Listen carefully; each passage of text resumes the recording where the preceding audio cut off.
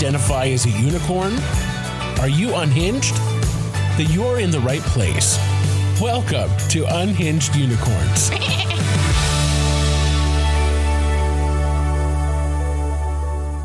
Okay. And now we can start. Okay. Okay, then. What are we calling this again? Unhinged Unicorns, right? We already forgot. Unhinged Unicorns. Welcome back to Unhinged Unicorns. I want you to say it like that every single time. Unicorn. Oh, my God. All right. Well, welcome to Unhinged Unicorns. This is our very first podcast episode, and we are so glad that you're here. My name is Josh, and I'm here with my co-host, Steph, and we're so glad that you're here with us. So I wanted to start off this first episode and kind of introduce us to the audience so they can get to know who we are as people and also talk about what we want to do with this podcast. Mm-hmm. So my name is Josh, and I am an ancient 37 years old.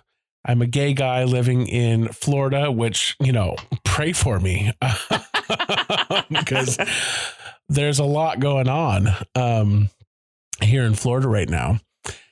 And I met Steph. We met 3 years ago now. Mm-hmm. Yeah, I can't believe it's been 3 years. Almost 4. Has it really?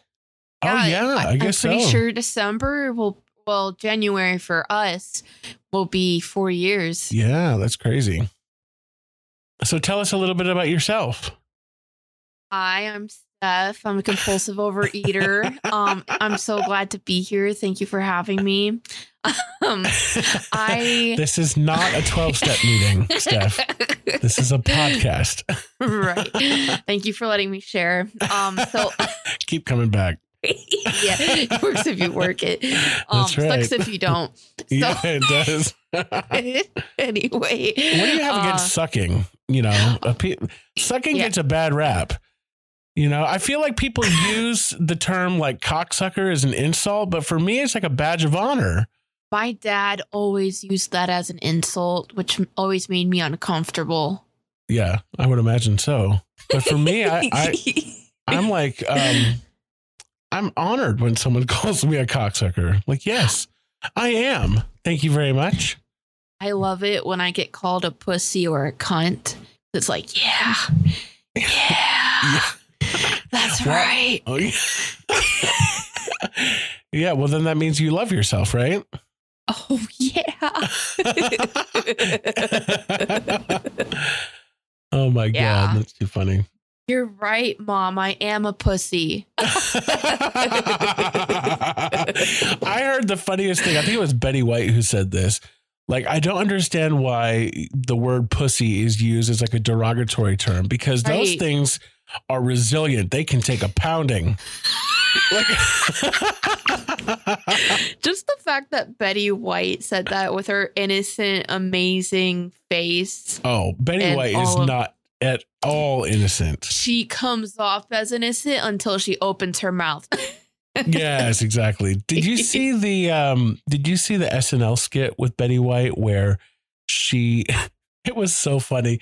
They were talking about her muffins as if she was like a baker making muffins. And they kept talking about how surprisingly moist her muffin was.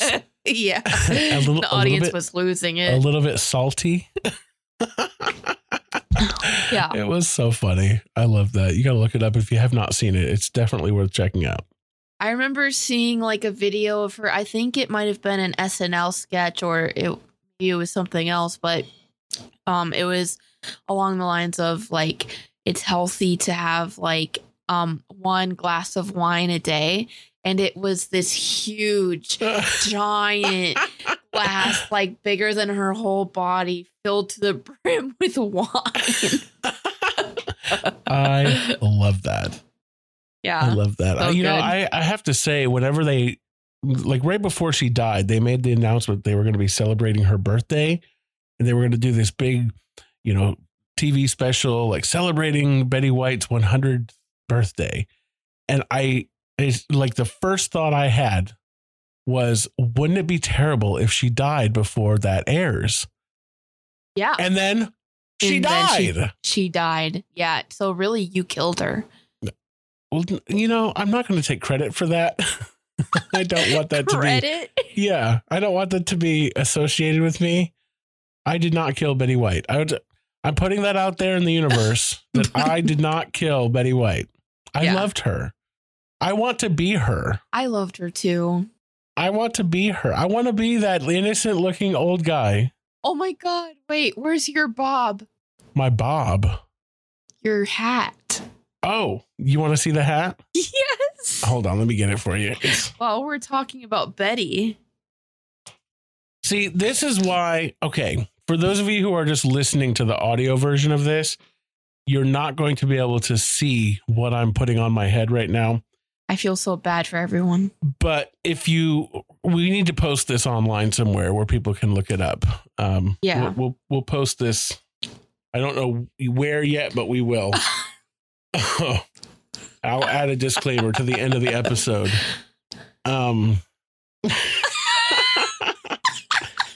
First of all, I just need to tell you, I have a big head. And this thing is very snug. And I'm afraid it's made of foam. And I'm afraid that it's going to like rip. Every time I put it on, I have to be very gentle. Here, let me shift my camera up so you can see and appreciate it. Oh, yes. Oh, my God. It's blurring because I got my blur setting on. But oh, yeah. Isn't that beautiful? So I'm going to describe for those of you who are just listening to the audio version. I have I don't even know where this is from. It's from like a movie or a TV show or something. But it's like it's basically a head wrap that has a bunch of fruit. So it's got like grapes on it. It's got a pineapple in it, a banana, and a bunch of different fruits. And it's beautiful. It's sitting on top of my head. It's made of foam. It's like in the Cat in the Hat movie that was live action. In one of the scenes, he puts on a hat just like that, and he like has these like coconut bra things over his non-existent boobs. Is what I need. Yes, and I need a coconut bra. He had like, those things, those little percussive things that you put on your fingers, and when you like wiggle them like this, it makes a little sound. Well, he had that, and he was like doing some kind of like serenade to the kids and stuff. And it was so funny. But he had that on, and he looked all promiscuous and stuff, and was singing some kind of weird song. And that's what I think of whenever I see you with that hat on. It's called a Carmen Miranda hat. Carmen Miranda. Yeah. I think that's who originated this look. But yeah, I feel like I should like read tarot while wearing this. Oh my God, yeah. Yeah. Like it's fruity tarot, so oh yeah. We love be like girl. Girl, yes. Girl and it's got these big old hoop earrings. Don't I look fabulous in it? Yes. Yes. Yes. Hold on. I'm going to look at you through my third eye. Closes your two eyes. Yeah. That's because I'm looking at you through my third eye. Yeah. What am I doing? That's not appropriate to be doing right now. Steph. You're making me blush over here. Stop it. Right. Yeah, that was epic. Totally. So we decided to start this podcast, like a year ago? We've been talking about doing this. It's been 84 years. Yes, it has. And for various reasons, we have yet to officially start. But one of the big issues was that we couldn't settle on a name. I think we've been tossing name ideas around for like 9 months. Yeah. It is so hard to name a podcast. We finally gave birth to Unhinged Unicorns. Why do your unicorns sound like goats? I don't know. Like not just goats, but baby goats. Yeah. Yeah, that's great. But like all the good names are already taken, or the ones that aren't taken, I just wasn't in love with them, or they were too inappropriate. They were so lame. We used what is it? Chat BT or something? Oh, the chat. What is it? GPT or GBT? Oh, it's AI GPT. anyway. Yeah, it's some kind of AI thing. And oh my God, they were hilarious. They were hilarious. Maybe we should go through some of those names. Yeah. And just share some of them. One of the honorable mentions that came to a close second was the Gay Giggle Factory. Oh, yeah, that was a good one. Hold on, let me see if I can find that again, because they were so funny. It was. There were some that were just like absolutely preposterous. Oh yeah. Of course, I'm not finding it. And they were really long too. It's like, a journey to the ends of the world of spirituality. Well, let's explain why it was coming up with some of those names, because the whole purpose for this podcast is that we want to be able to discuss LGBTQIA issues. We want to talk about people who are trying to overcome like eating disorders or other mental health issues, and just, pursuing spirituality or a quest to better ourselves. And we wanted this to be a space where we can talk about all of that. And so when we were looking for name ideas with this AI feature, we put all of that information in. And so it was coming up with some really random stuff, but it was pretty good. I like what we settled on, though. And we came up with that ourselves. Like it wasn't named by AI. Right. I think that's like the best part of this is that it came from us and not from trying to put in some keywords onto like a program. Exactly. I know we at one point had talked about naming it a wholesome experience. Yeah. But I think I like Unhinged Unicorns better. Yeah, and it's also like it's so broad, like for us that like it doesn't limit us for what an audience can expect, Exactly. Because it can mean so many different things. Exactly. Yeah. But yes, we are Unhinged Unicorns. We really are unhinged, and we are unicorns. Am I right, ladies? Am I right, ladies? Yes, we are. Yes. So do we want to share with the audience how we met? Yeah. So it was almost like, I think right now it's about 3.5 years ago.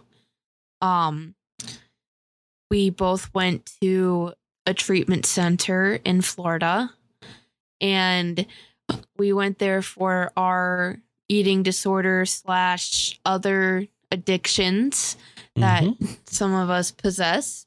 And, and I remember you came into, like, you were in the male's house and I was in the female's house, and you guys would come over for meals.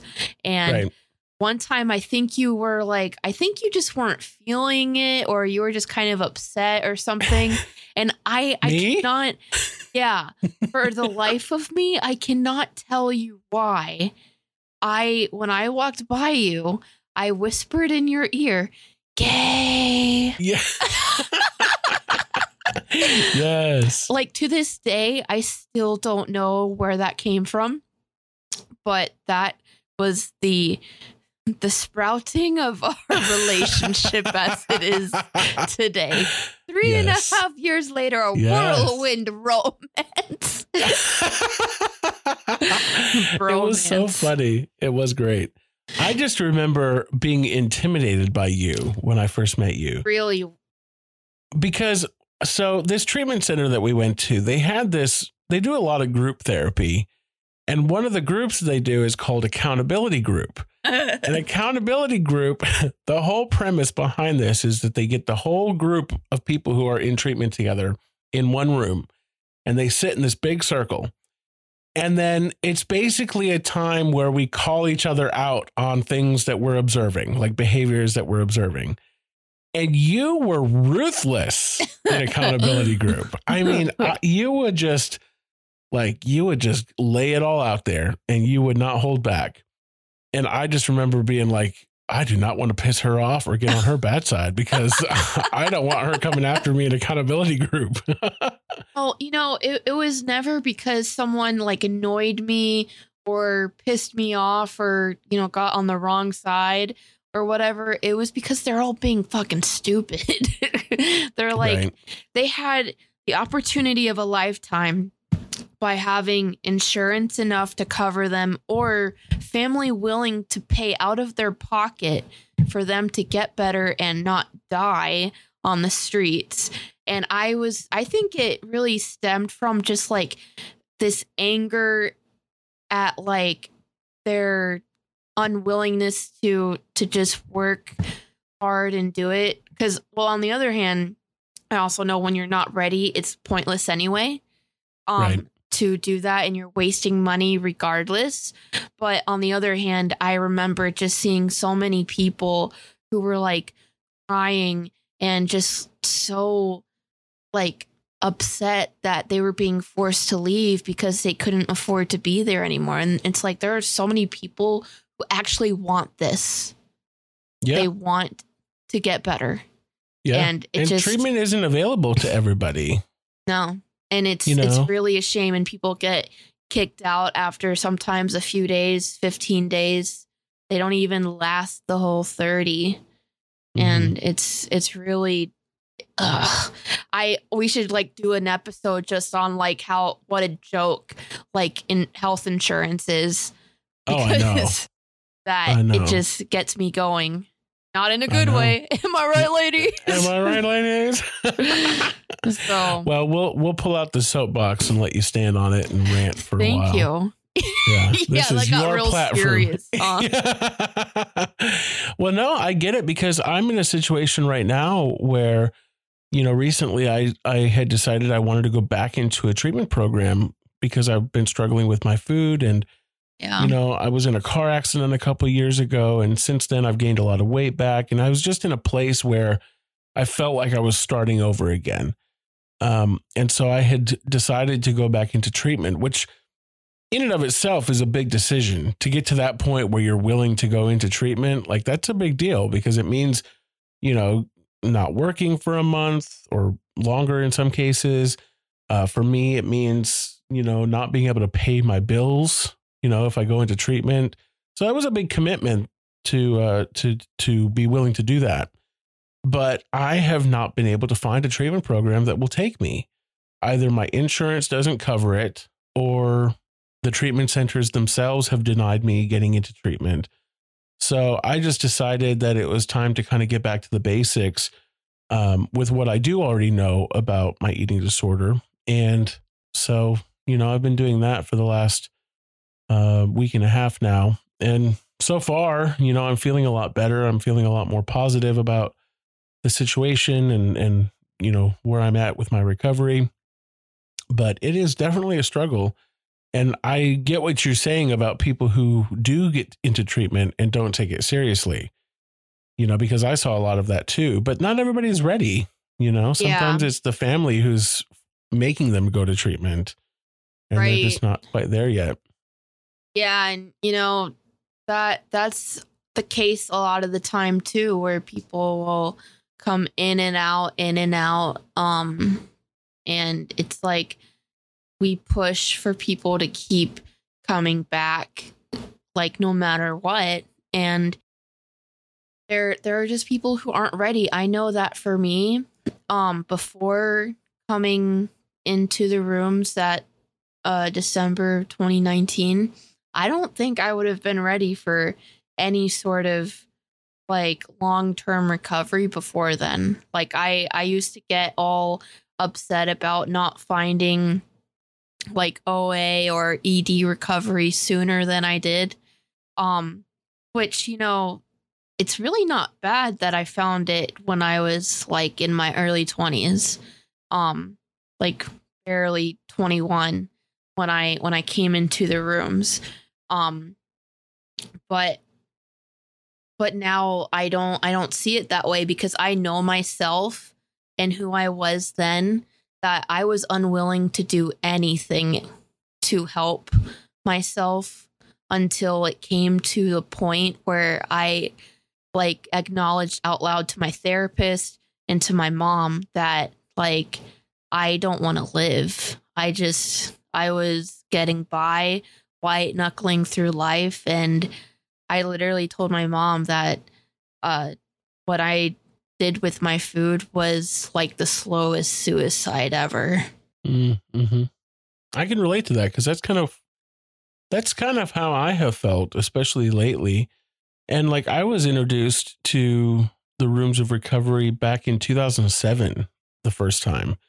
And at that time I was 22. So I was like around your age when you came to treatment. And, you know, the subsequent 15 years since then, I've been in and out and back and forth and up and down. And, you know, like I've struggled a lot. Yeah. With the food, like my food addiction has been my number one addiction from when I was a kid. Yeah. You know, and it's always the number one thing that I struggle with. And I've struggled with other substance abuse as well, but the food, it always comes back to the food, you know? Yeah. But I feel like I'm at a stage in my life where I've spent the last several years living life, watching other people live life through a TV screen. Yes. And I decided that I don't want to live my life watching other people live and just, you know, sitting on my couch, because that's what I was doing, you know? And that's just not a way to live. To me, that's not living. That's just existing. Yeah. And so I'm at a stage now where it's like time to get out of the house, start interacting with people in the real world, and start living my life. Yeah. Vicariousness doesn't work for me anymore. It's been getting really old, and that's why I try to stay off of TikTok too much, because during the pandemic, I would go on there a lot and I would look at I would obviously be on the lesbian TikTok, but I would see so many like. Wait, are you a lesbian? I have a confession to make. Yeah. I'm gay. Oh my God. I know. I'm sure my short sleeved rolled up shirt and one earring in my ear and very short haircut told you that I was a femme, straight girl. It actually fooled me because I thought I'm going to be honest with you. I thought that you were gay. And I mistakenly assumed when I needed a drill to assemble a desk, I reached out to you thinking that surely she would have a drill. She is a lesbian after all. But you know what? I was shocked to discover that you know nothing about mechanics or tools or anything that normal, quote unquote, normal lesbians know about. I think I'm the straightest lesbian. Oh, are you? And let me explain by this. Yes, please. I do not have a membership to Lowe's or Home Depot. I do not have a utility belt or overalls. I do really want overalls, though. You should definitely get a pair. I just can't find a size good for me. I think you should do the overalls that have like the shorts. Yes, those are the ones I want. Yeah. I just did a gay thing just now. But that was totally gay. Yeah. Yeah. Yeah. You gay gasped. Yeah. Yeah. But when you were asking me to help you, I think it was about a TV or I was trying to install something. Yeah, it was I had a desk that I was trying to install this computer monitor thing for, and I was trying to screw it into the desk. And I don't know how to do that. I'm not good with tools. I am not good with following directions. That, ladies and gentlemen, is an understatement. Let me just say how bad it is by this. So my apartment came with a crappy no pressure like shower head. Mhm. And I found out I could take it off and get my own. And I could not undo the shower head from the thing. Even when I got tools, I still could not do it. So I asked my stepfather if he could please venture out to Tampa, and he told me to tell the maintenance man at my apartment complex to do it. And I've done that not once, but twice. Excellent. Because I changed units. I don't have the luxury where I live of having a maintenance person. And I invested, as a good gay, I invested in a shower enema system. Yeah. So that I can thoroughly power wash my asshole. But I have not been able to install it. Because number one, I don't have a maintenance person. And number two, I'm too embarrassed to ask anyone that I know in real life. I did say number two. It's kind of like saying duty. Duty. Yeah. And we're talking about butt stuff. We are. Anyway.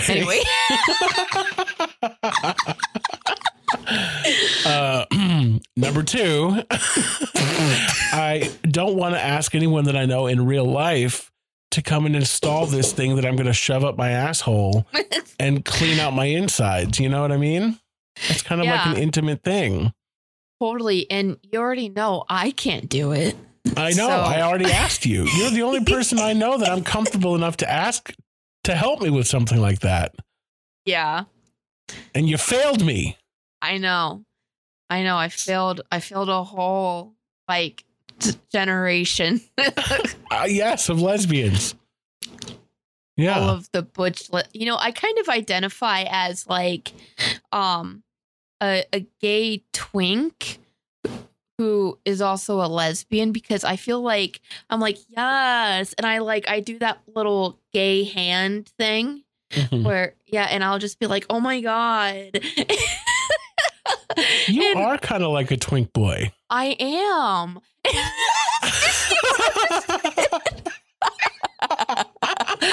So for the audience only listening, right when he said that, I said, I am. And I put both hands on my cheeks in such a gay way. Yeah, that was pretty gay. That was gay face. Yeah. Gay face. Yeah. Gay face. Yeah. People put on their face. I do gay face. Gay face. Okay. Yeah. Yeah. Absolutely. I'm so glad we're friends. When I first met you, though, I had no idea that our friendship was going to evolve in the way that it has. Me either. No clue whatsoever. I was kind of, I don't know. I was, especially that first couple of weeks in treatment, I was kind of bitchy. I didn't, looking back on it, I can't even remember or recall you being bitchy.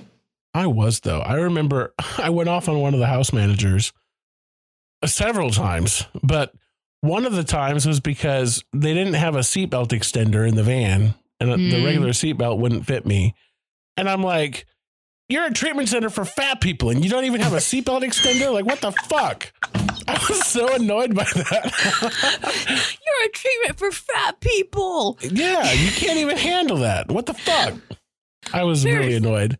Where's your airplane accommodations? Yeah. And then one of the other house managers Oh man, she really upset me because they came back from a meeting late, and we do this thing called META, which stands for metabolic snack. And it's like a snack that you have at bedtime. And so we would always have to do this after the group came back from the meeting. And on this particular night, the meeting was a late meeting. And so the van got back late. And why this was such an issue for me is because I also had to do evening meds. And that whole process was such a pain in the ass because you'd have to go down to the office and wait in a line and then finally get your meds. And because we would eat META, we had to be up for 30 minutes before we could go into our house. And so like the later we did META, the later it was before I was able to go to bed. And then I was not used to being up early because I'm a night owl. And especially before coming to treatment, I was staying up until 2-3 in the morning. So there in treatment, like we had to be up at like 7 o'clock in the morning, like super early. So anyway, I was cranky because they came back late from the meeting, and the house manager, instead of coming right over to do META with us, was in the office eating, and I could see her from across the way. And so I marched my ass over there and I banged on the window and I was like, "Are we doing META sometime tonight?" And then she comes over, and the whole time that I'm in there prepping, I'm just bitching. I'm like ranting, like just going off. Like I'm going to go tell the manager on Monday and da da da da. And I was just like, fuck this and fuck that. No. I was just, and she was right there, like a few feet away from me, just listening to me rant. God, I was miserable. That's what it boiled down to, is that I was so miserable and unhappy with myself that I was like taking it out on the people around me. And that's not typically how I act, like I try to be kind to people and, spread joy and laughter and stuff. But man, I was bitchy. Yeah. I mean, I tend to be really bitchy when I'm agitated, and I get like really upset like much more quickly. Yeah. And it's like, okay, I need to calm down. Or like a lot of times at work, it'll get overwhelming. And because I actually work at that treatment center that I attended, and as a house manager myself. And a lot of times it can get overwhelming, overstimulating, and just it could just be too much. And sometimes I'll have to be like, all right, can you please go prep a meal with the ED people, because I cannot tolerate what I could usually tolerate in a different headspace right now. And sometimes I have to do that, and I'll be like, I'll kind of feel bad, and I'll be like, I'm sorry. Like, I know that we all need to do our jobs no matter what, but like sometimes I just need a little break so that I don't explode like on the outside. I've learned how to set boundaries with people, and I didn't know how to do that before. I was such a people pleaser all the time that I just, I would do whatever people asked me to do. And then I would get resentful at them because I didn't feel appreciated for what I was doing. And I was stretching myself way too thin, but that was because I didn't know how to say no to people. Right. And like that was your part.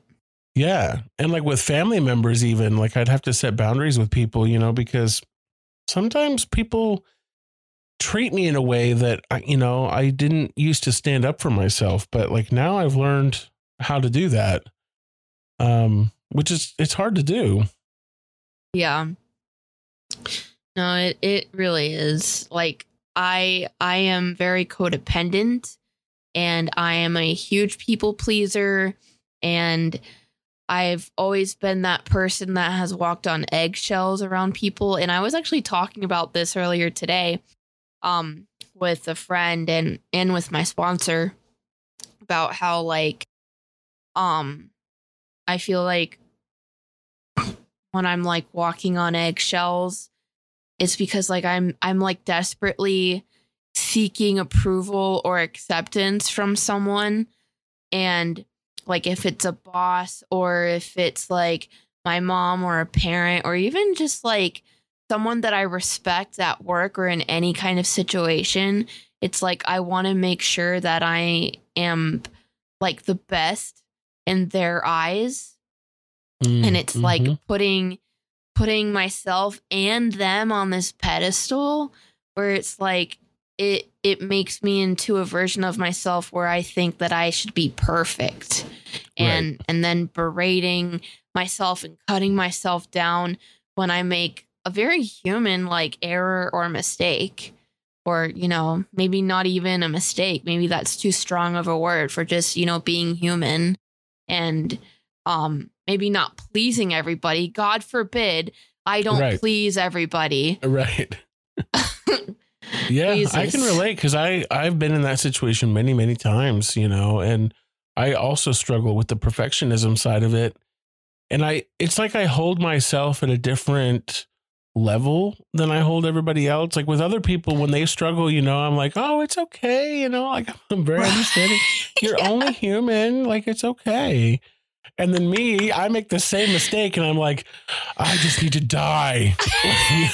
You stupid piece of shit. How could you even think about it? Yeah. Nobody loves me anymore. They're all going to hate me. I'm going to die alone and all that shit. Like, and it's literally like I forgot to buy milk at the store.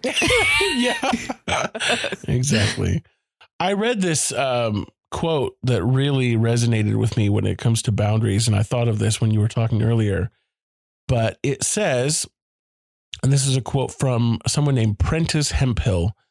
It says, boundaries are the distance at which I can love you and me simultaneously. I like that. Yeah. So it's like, there's times where the people who I've had to set boundaries with, I've allowed myself to like adjust those boundaries and let them get a little closer to me. And then there's times where I'm like, oh, we've gone too close.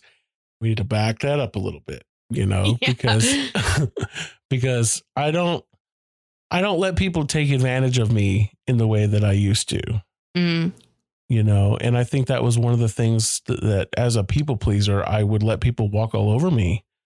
Yeah. So I've learned that no is a complete sentence. I don't have to explain myself. Yeah. You know? Yeah. And especially like, I think for people like us where, at least for me, I feel like I've been compensating my whole life thinking that being fat was like a terrible thing that I had to make up for in other ways, where I'd have to be the funniest person in the room or have some kind of redeeming quality, as if the size of my body needed something to be redeemed for. And you know, and I would like use that a lot to distance myself from others, but also to, you know, to people please and to make sure, oh my God, they have to like me, because then they're not gonna, it's like putting myself down first in front of everyone so that nobody else does it first. Oh, I totally do that. Like, I know even you now, do. I have so many like just little jokes that I make at my own expense. You know, like I have a whole arsenal of them. I said arsenal. Yeah.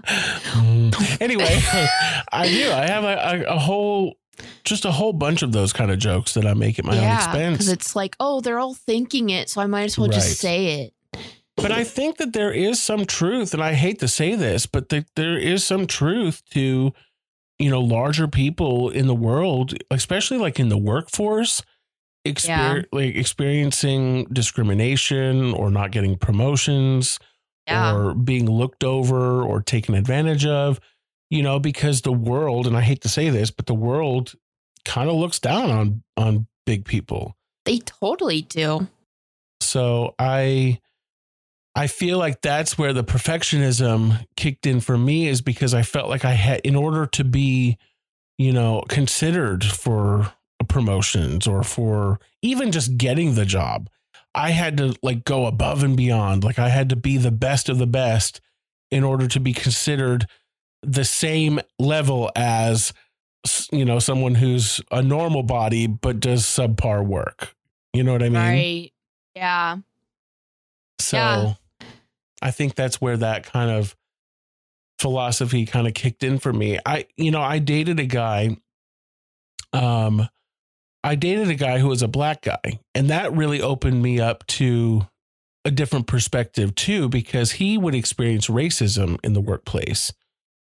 And there was one time where he said that he felt like in order to be even considered at the same level as his white counterparts, that he had to like overperform, and he had to be on his absolute best behavior at all times and could never like express frustration or, like the normal emotions that we go through in the workplace. Right.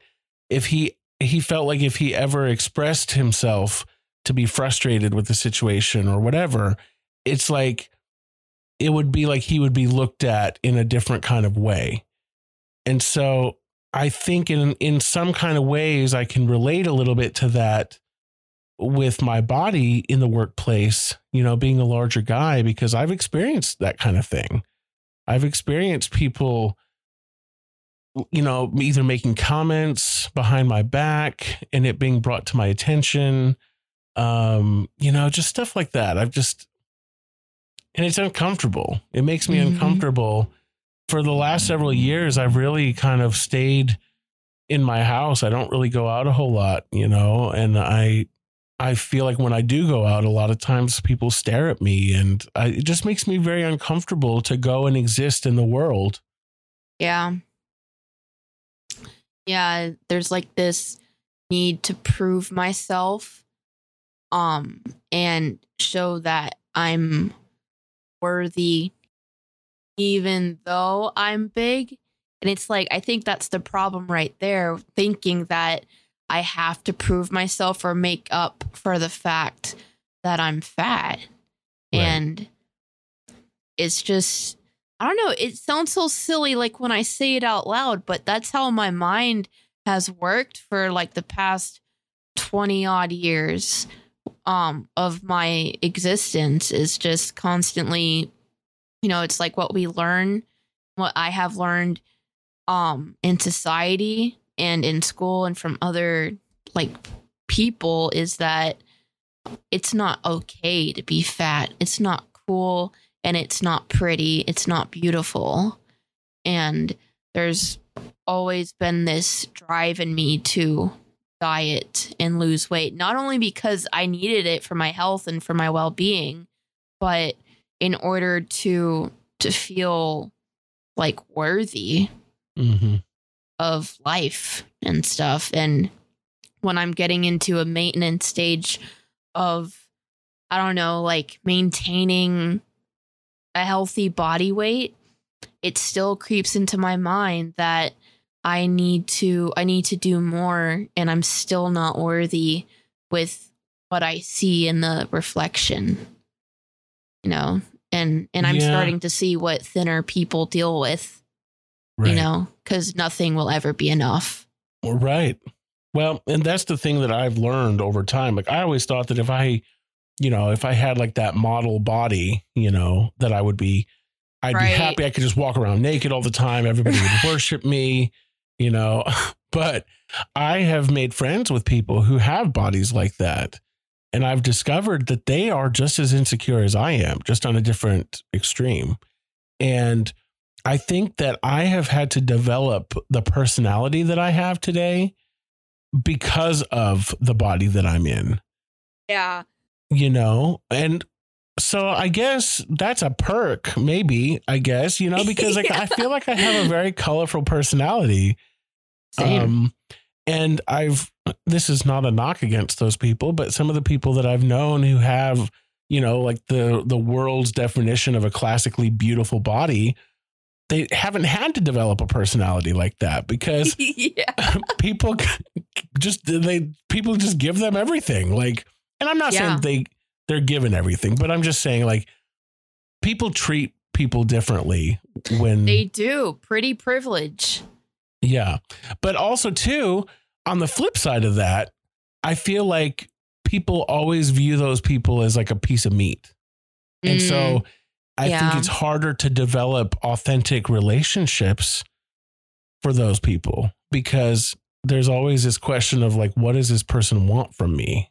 Like, are they trying to get to know me, the person, or are they trying to get me the abs?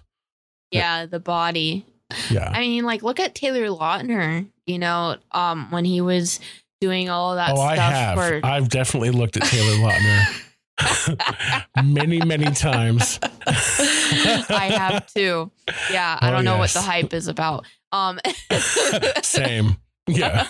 Taylor who? Anyway. Well, I just think about people like him and maybe like Chris Hemsworth and you know, other and Zac Efron and Vin Diesel and people with like buff bodies that like women love to see shirtless and naked on screen, and how they have said a lot of times they just felt like a pair of abs or like muscle, and how it's very demeaning. Yeah.